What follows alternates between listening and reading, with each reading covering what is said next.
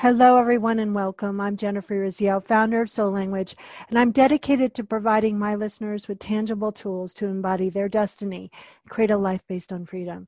This is Asked and Answered by Soul, where we focus on topics that will guide you to listening and utilizing your essential nature. And I am so excited today because I get to talk to Michelle PW, and we're talking about creating your message of love. Welcome, Michelle. Well, thank you so much for having me. I'm so excited to be here. Yay. So I always like to, start with a very small question.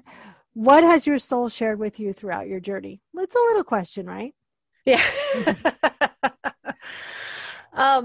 So one of the things that my soul has shared with me is that I need to be putting my own work out into the world. For so long, I was supporting others because, well, I mean, and that's part of what I'm supposed to do too, don't get me wrong, but I was hiding behind it. Yeah. And I think other, service providers probably can relate to a certain extent. You want to be the girl in the back of the room, handing out name tags. And when you're really not supposed to be the girl in the back of the room hanging out name tags.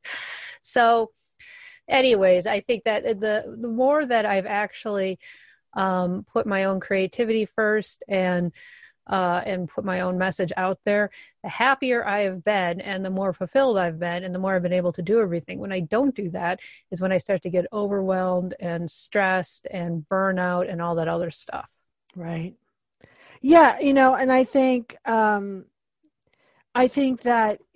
it's a falsity. Like, we are handing out name tags, but there's something bigger inside of us that knows that we're supposed to be out in front, right? Exactly. And there's that push pull. And I think it's really important that that's the moment where you get to tune in and not just create your message of love, but also hear it for yourself first. I think so often people aren't really embodying or listening to that message within, and they're focused externally, right? So the first thing is you listen to it for yourself.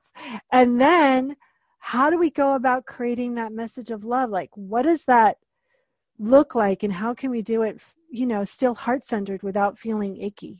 Right. And icky is a technical term, by the way. That is very technical. Yes. So, yeah, I agree. I think that's really what I was seeing, is that there's a certain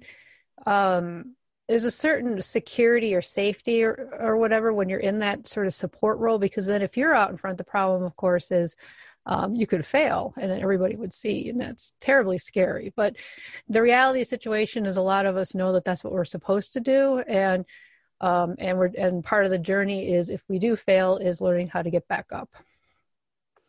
So, okay, so we're not so afraid of failure, right? Yes. And how do we step up and start to craft that message? So I think a lot of people also think, well, are people going to get me? Are people going to really understand what I have to offer? Are people going to, am I going to be rejected? How do we start to overcome those hidden messages of non-love, or not so hidden? Yeah. So, I mean, that's kind of it's the bad news with my answer is that it's kind of a lifelong journey. Of so course. It's not going to be something that you're going to get off and go, whoa, I'm cured. But what I will say is that when you are on your path, when you are listening to your soul and doing what your soul is guiding you to do, it's a lot easier. Now, I will admit, like, if you're listening to your soul and then and the first thing that happens is you have a great big huge failure and fall flat on your face, you can feel like, what on earth is going on? But you're going to be drawn to stand back up again. And if you just rely on that, you can rely on that resilience to getting back up. And then in terms of crafting your message of love, a very simple way to do that, and this you can do actually right after we're done, is to write a love letter to your ideal clients.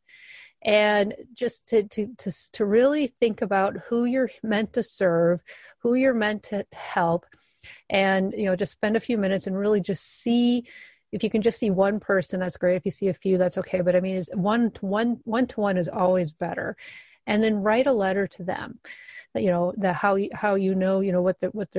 keeping them up at night, what their hopes are, what their dreams are, what they're afraid of, what they're really looking for you to do.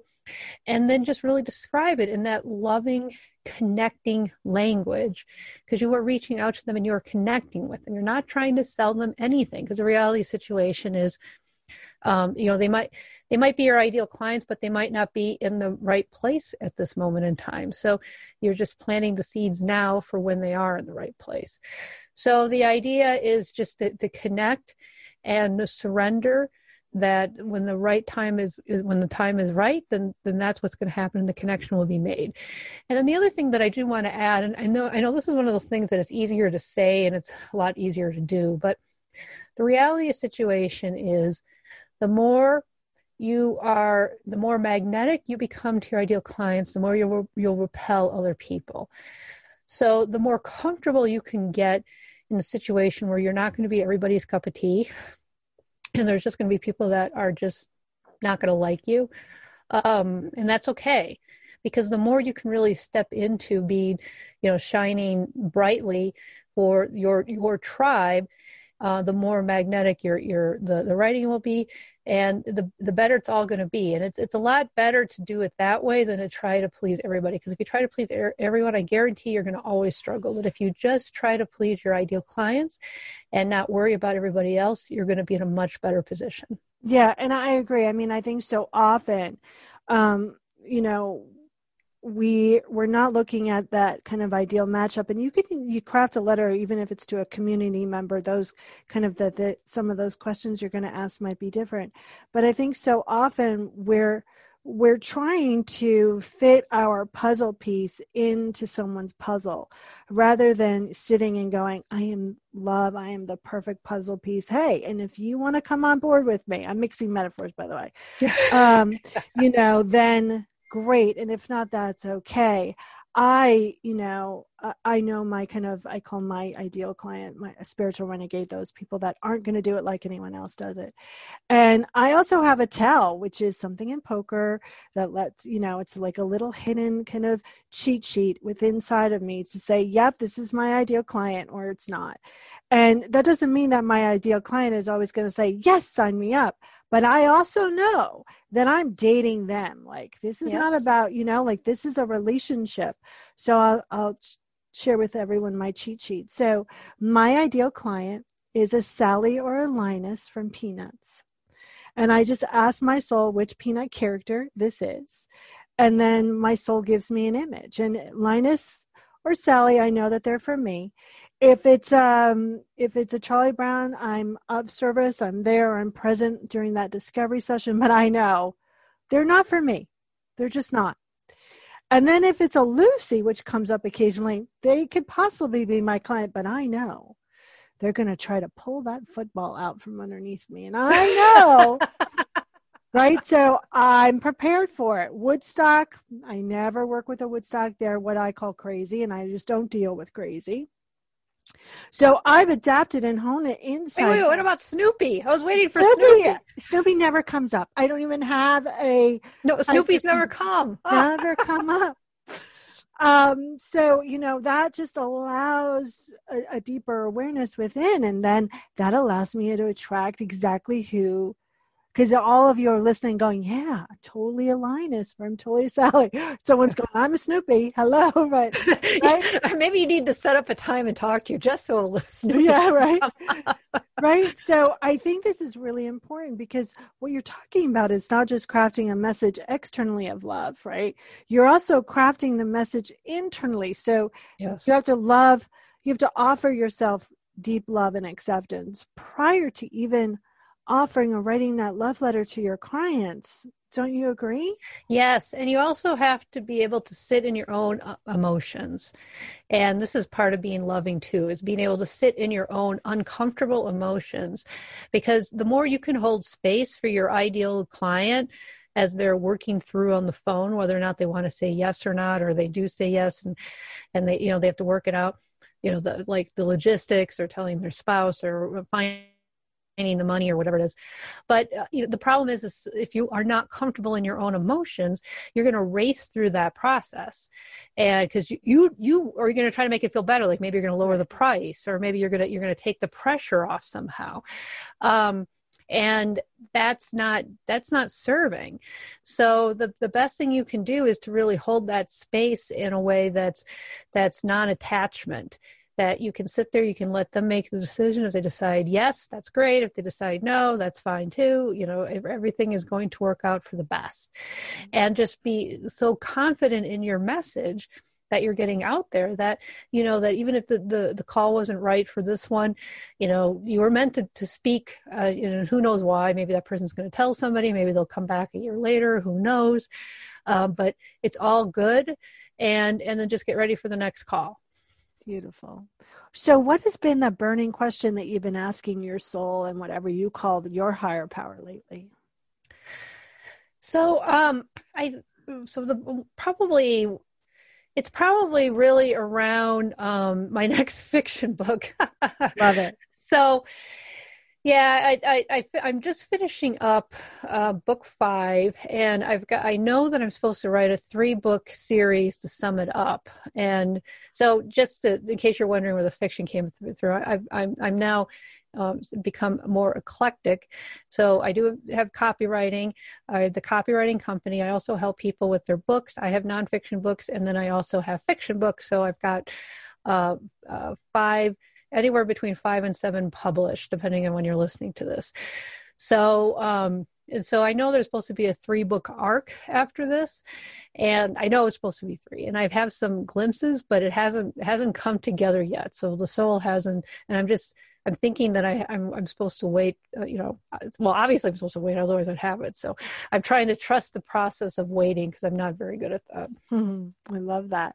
So how do people get in touch with you? Give out your website address. So michellepw.com is probably the best place to start because that has the links everywhere. So whatever you're looking for help, whether it's help with writing your book or marketing your book or copy and marketing, or you just want to read a good fiction book, the links are all on michellepw.com, so you can find them. Beautiful. And my last question is, if you were a magnet on what you call your higher powers refrigerator, what would your magnet say? Eclectic but lovable. That. And see, I call that highly creative, right? Highly creative people don't just stick to one thing. They, kind of mess with a whole bunch of amazing stuff. And I think that what you get to, when I say they're highly creative, I go, okay, so what's the big theme? Because they always have the big theme, even though the delivery systems are different. So I love that. Yeah, that's true. I do have big themes that I'm realizing, and one of them is this whole idea around emotions and feeling your emotions. Because in copywriting, in the sort of the nonfiction world, I speak more directly to it, like what we just heard. But in the fiction world, I have decided that the role of art is to create a safe container. It doesn't matter what art it is; it could be a composition or a dance move or a fiction book. But it's to create a safe container to feel the emotions. So it's actually 2 sides of of the same coin.